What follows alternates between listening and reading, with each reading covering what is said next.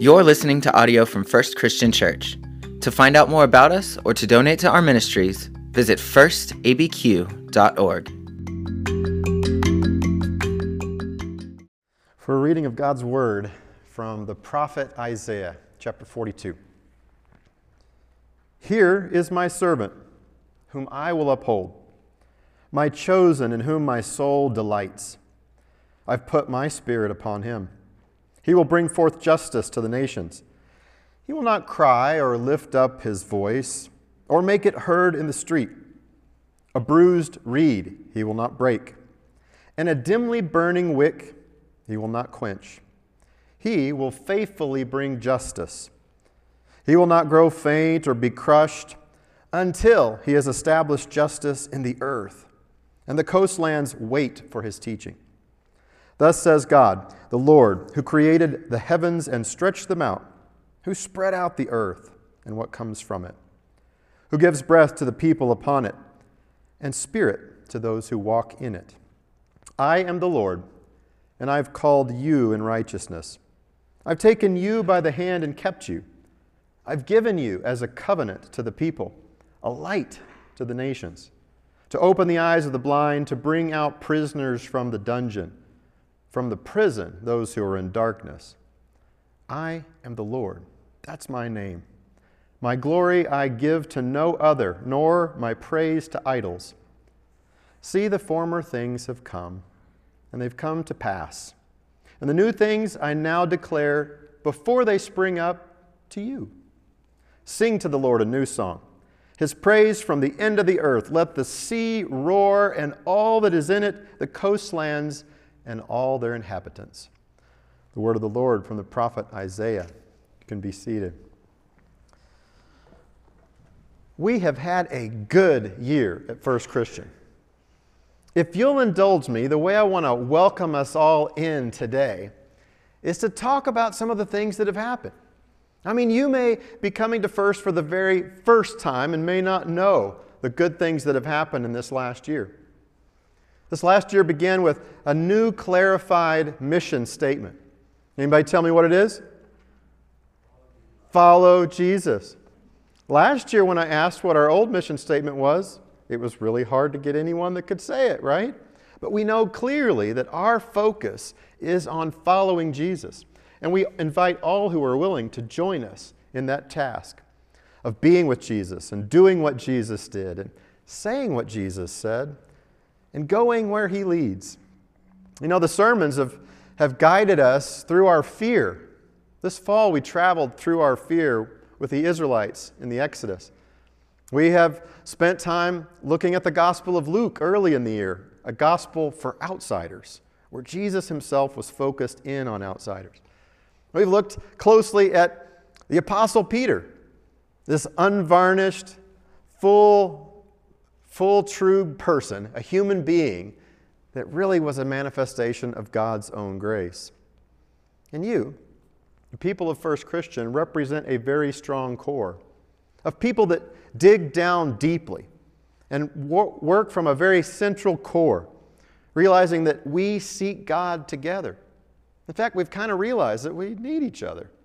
We need each other to help raise our kids, to pray for one another, to go through difficult times together. And we've seen that this year.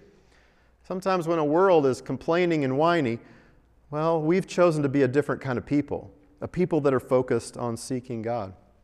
Well, even here in this space, we've been able to do new chairs, new carpet, giving us more flexibility. And there are great things that will come with that flexibility. In fact, just last week we had Martha Sweeney's celebration of life. And this elderly woman who had a book club, a lot of her book club members were here. And they'd never been here before. And they were snapping pictures of the chairs and taking that back to their communities of faith. Your influence in subtle ways shows up all over the place. Some things we can't even see or feel. They're just more like HVACs being replaced and helping our heating and cooling, improving the security of our building, rekeying, things like that seem small. Or big things. Like this year, Amanda, our children's minister, was able to have a vacation Bible school. I mean, that's huge. And that was a vacation Bible school where she ordered a number of curriculum and then had to reorder as more and more people registered. And you probably remember Trunk or Treat, right? The line was huge. Everybody that knows that this is the biggest one we've ever had. This community wanted and needed to get together. Our youth minister, Gerald, it almost feels like this is his first year, right? He's getting to kind of try to start over about what this is like in times of COVID. And we've pulled our teams out of the closet and the upstairs hidden away room and brought them more where they're centralized, where they have their own space to learn and grow and fellowship together. And we've all kind of had to improve our technology savvy, right? Checking in on Church Center, our app, letting folks know that we're there, finding our bulletin there, and new leaders. This year we will welcome a new leader with Lawrence Garcia. It's been a tough couple of weeks and months, the Garcia family, but in January we will install him. And we say somewhat of a farewell to James and Lindsay Parrish as they chart out a course in their RV. We're so thankful for their service and their partnership in the leadership team. We will be tracking your course and looking forward to your return with us. And just weeks ago with Christmas Promise, we put out a request for presents and gifts and things that were really more about people's needs. And in a matter of minutes, they were gone. Rachel Dostal had to find more ways that we could serve, even printing them out between services, because this congregation looks for a way to serve. And you likely won't know about this unless you're a part of it, but one of our groups, we've got a number of groups that meet, got together and said, what do we want to do? How do we want to bless others? And they realized our healthcare workers are really strained. And so they commissioned a part of their group to create gift baskets for all of those healthcare workers that they didn't know, to just take them to their places of work and bless them. Invisible acts of service. I am so thankful that I get to serve with this staff, with this group of ministers, with these elders, because this is a group that's committed to this church. They've literally given their blood in this church. Well, so have you, right? We've done 2 blood drives this year, trying to do our part to reach out to others. You know, whenever we talk about peace, as we light this 4th candle for the 4th week of Advent, I think we know more than others that peace is not about the absence of trial or no suffering in our life. That peace is a choice. It is our journey through life. That we choose the way of peace in the midst of our own suffering. And I know that for many of you, this has been a difficult year. And I'll mention only 2. Most of you know about Anthony Vincent and Dava. Anthony was in a motorcycle accident. Nearly took his life. And he's been in a path of recovery. And we've drawn inspiration from the opportunity to serve them and also see what faithfulness to God looks like when we're dealt a very difficult problem. Or Max Legg, who's had heart surgery after heart surgery. Got to go home this weekend after 12 days in the hospital. I bring up these folks because they are an inspiration and they're just examples of how you have served. And I bring them also up because they've only been here within the last year, 18 months. These are new folks whose names you likely do not know. This church has a diverse manifestation of the body of Christ, and we're glad to get to serve here. Well, what about you as you make the turn towards Christmas? How are things going for you? I was talking with someone and they had mentioned that they've not yet put up their Christmas tree. And so I gave them my best holiday prep talk that I could give. Why bother? You know, it's just a few days. Why bother? Okay, well, not exactly the best prep talk that I could give, but that's what I told them. I don't know how it's going for you or what you would say. Maybe you've decorated. You've got the lights on the house, things around, some holly, some mistletoe. But in this time, we do focus a lot on our decorations, about getting things in order. Maybe you're not a house decorator. You like to decorate your car. Any car decorators? Put the wrapping paper on your hood, antlers sticking out of the windows. Is anybody in this? A big bow, Maybe something trapped in the trunk? Or wait, that's Halloween. Well, I've seen some reindeers trapped in the trunk too. Well, in these times of decorations, we in our family have been lighting these candles, counting down the path. And in this text that we're looking at, we kind of get to open up a gift that is kind of confusing. There is a gift. I don't know if you guys are starting to see gifts around your tree and pick them up, see how much they weigh. Do they squish? Do they rattle? Trying to figure out what they are. Well, in this passage of Isaiah that's so distant, so removed from our world, there's a mystery here. There is someone called the suffering servant that's mentioned in this passage, where we don't know exactly who this person is. And so we have to kind of pick it up and shake it and rattle it around a little bit. Suffering servant, I mean, one of the things that confuses me to hear that title is pain. I mean, it almost sounds like violence that's being inflicted on this servant that's supposed to lead. How does that fit with someone that's to lead? So what I want to do is kind of clear up the mystery of what's in this box. I want to tell you who the suffering servant is. We're not going to go into all the descriptions of who this person could be. This is Israel, the people of God. These earliest readers and listeners to the prophet Isaiah knew that God was pointing to his servant Israel. And here he gives us a little hint in the earlier chapter, chapter 41, verse 8, my servant Israel, the descendants of Abraham, those who have come from him. And so my focus as we look at the servant is on the people of God. So open up your Bibles. Here's how I want us to look at this passage today. It's a song that's dropped down right into the middle of all this prophecy. And there are 3 parts to it. The first part is the first 4 verses where God steps forward and says, I'm Yahweh, this is my servant. He announces the servant. He lets us know who the gift is. The gift is chosen. This is a person in whom he delights, that he is brimming like an overflowing coffee cup with the Spirit of God. This special person is anointed to bring justice. Wow. But not justice in an overpowering sense. Not like we'd expect with a king. Not powerful at all.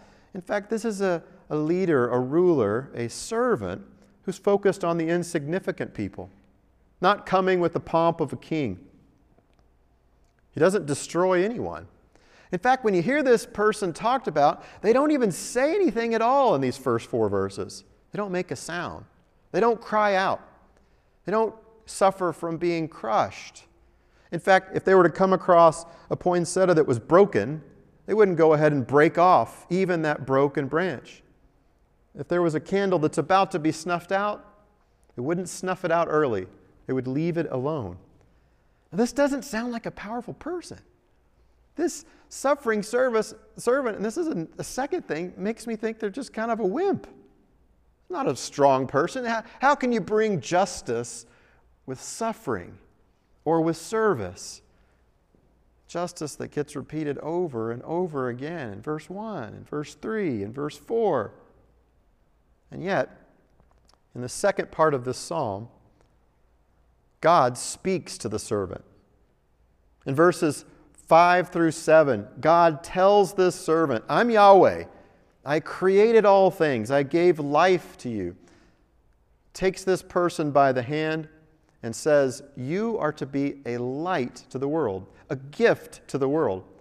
I'm giving you as a covenant, as a promise, where faith can be seen. Now, let this soak in for you, because the gift that's being given is not just to the people of Israel. It's the people of Israel as a gift to the whole world. This is a wide scope, a wide two on the gift that is given to the world. Well, the song closes out in verses 8 and 9, where God again says who God is. My glory, I don't franchise out. I don't give it to others. This is my glory. I have no rivals. And I am about to do a new thing, says God. Not an old thing like judgment, but a new thing like salvation. Well, when we look at this song, we look and say, all right, this is the gift that's being given. It's the gift of Israel to the world. But if we shake it and we keep thinking, I don't know if that's really what's in the box, you might be thinking of someone else that this might be referring to, right? Who would that be? The Messiah, the Christ, Jesus. And yes, that is another way to see this. There are a number of these songs that when we look at them, we think, oh yeah, that kind of sounds like Jesus, doesn't it? Someone that comes like a king, but not powerfully like a king, not in the way that we expect. Yes, and so early Christians very clearly saw the suffering servant as Jesus. And so I want to take that gift just a little step further, a further step that might be uncomfortable for you. Yes, it's Israel. Yes, it's Jesus. But that suffering servant is you. You, as the people of God, are this suffering servant. Now, that might seem to stretch you to think about being the light to the world, of being the one that's given as a gift to the world. And you might not be totally convinced that that's really what this is. How can I be in Scripture? This isn't about me. It's Israel. Or maybe this 100 years of prophecy of Jesus. That's not me. Well, if you need more convincing, Paul and Barnabas, in Acts chapter 13, verse 47, they're speaking with some non-Jews. As Jews themselves, they look at these non-Jews and they say, we are given as a light to the nations. They take on this idea of being the gift and the promise given to others. So, as God's people, we are given this gift of the suffering servant, a gift that we're to embody in the way that Jesus embodied. Now, what does that even look like? I think that's what we're spending a lot of time on today. What it looks like for us. Because when we look at our own lives with Christmas, a lot gets spent on decorations, right? In fact, in some ways, Christmas is all about the decorations. How do we dress up our lives and our houses? With holly and mistletoe, with red and green, yes, chili, but red and green lights, and all kinds of things that make us think Christmas spirit. But the part that I want us to stretch about is that I don't know that we sometimes think about our faith in the same way. Maybe our faith is like a house that's all decorated with lights and tinsel, trees, but nothing's on. We haven't turned that switch on of our own action and our own lives. My favorite thing, my favorite gift about Christmas is you, of how you give yourself. And I would like to see you flip that switch on, that we present ourselves to the world as the light, providing the light that points to God and who God is.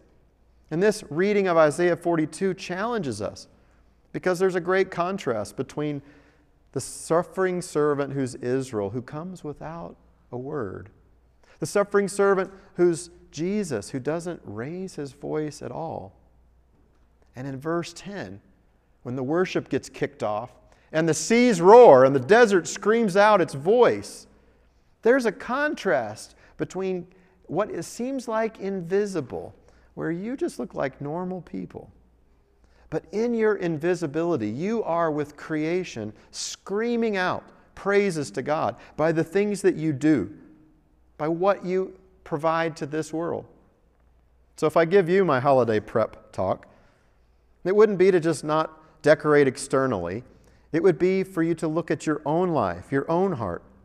And I know a lot of us are stressed out, thinking about what family time and what holidays are going to look like. Got to get all the things in order. Maybe you're thinking about who you're going to be around. Do they think the same way as you? Do they think differently from you? How are these conversations going to take place? And so the stress level goes up, and we sweat. When it comes to peace at this time, stress is not a virtue. It's not healthy. In fact, if you look at this suffering servant here in Isaiah 42, do you see the servant stressed out, worried, or anxious? Do you see the servant trying to sweat out justice? No. But when that servant looks around, even though the world is crushing in on them, They're refusing to welcome those visitors into their house. You know what visitors I'm talking about? The visitors of fear, the visitor of aggression, the visitor of this will never work out. These visitors are not invited. Instead, they are welcoming Jesus into their home to drink cider with and eat cookies with. Not in just a pleasant way, but in a way that will establish justice in this world, one good deed at a time. One good action following another action, working to bring peace. Because what I can tell you, in your stressed outness about the holidays, I can tell you this, that all that we see around us, the things that we're experiencing that are very difficult for us, the pressures that are on us, these don't determine our peace. Can you hear me on this? Our circumstance do not determine whether or not we have peace and act in peace. Our friends or our family or whoever we're going to be around, they don't get to dictate whether or not we will be a person of peace. That's up to us. That's our choice of what we will welcome. And maybe we can choose to be like nature. Neither is nature stressed out for the sea to roar or for the mountains to tower. They're not sweating. They are existing and being peaceful. We have good news to share.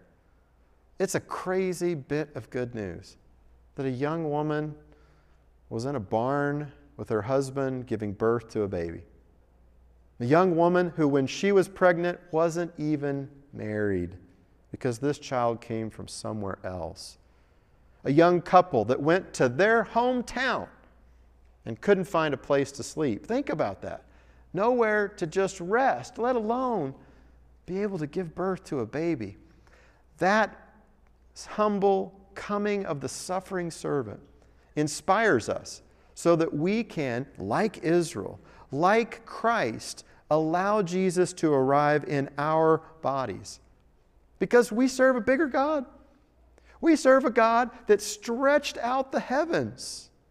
We serve a God who poured the foundations of the earth like lava, sprinkled some grass and wildflower, gently brought rain to it. God is not sweating or stressed about anything. And we too can be people of peace who celebrate and anticipate and in a very odd way become the gift that's given. That's what I'm wanting you to do, to be this gift to the world. Where Jesus arrives humbly, so we too must arrive humbly on the doorstep of the world's porch, arriving through our lives. Now I want to give you a real practical way you can do this. Something that we've done before. A secret and sneaky way for us to take care of those that maybe we don't know as well in our life. In January, on the 1st of January, we invite everyone that's connected to First, wherever you are, to join us in praying for our neighbors. We did this back in the late summer. We pray for 5 neighbors in our life. 5 people who don't know Jesus. That makes each one of us to think about the gift that we are to 5 people. We pray for them 5 minutes a day for those 5 weeks. So it'll stretch a little bit into February. And you'll be learning more about this from your group leaders. But if you're not in a group and you want one of those prayer brochures, there's some on the Welcome Center in a basket. You can pick those up, or even some that are in the leaflet rack right around the right as you exit the building. Pick one of those up and join us in praying starting January 1st for our neighbors, where we can maybe make this practice adjust for what will work in our life. If it's 5 minutes or the 2 minutes that it takes you to pause before you get in the car and start the engine and take off, or maybe on the commute. However you can do this of praying for your neighbors, intentionally bring them into the presence of God. In this way, we can let our actions be more than decoration, but our actions can back up who we believe that God is and what we want God to be in the lives of others.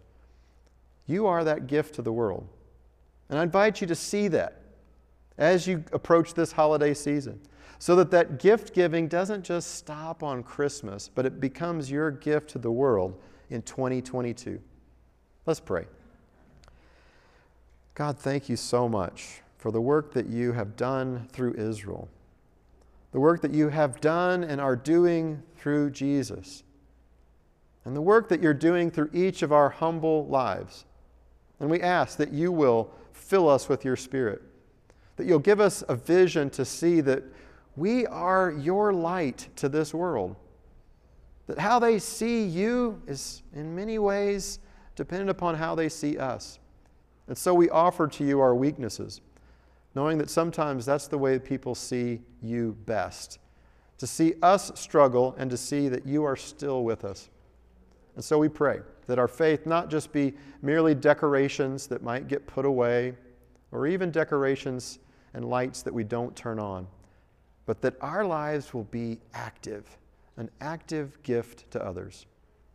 We pray all this through Jesus, who lives and reigns with you and the Holy Spirit, one God now and forever. Amen.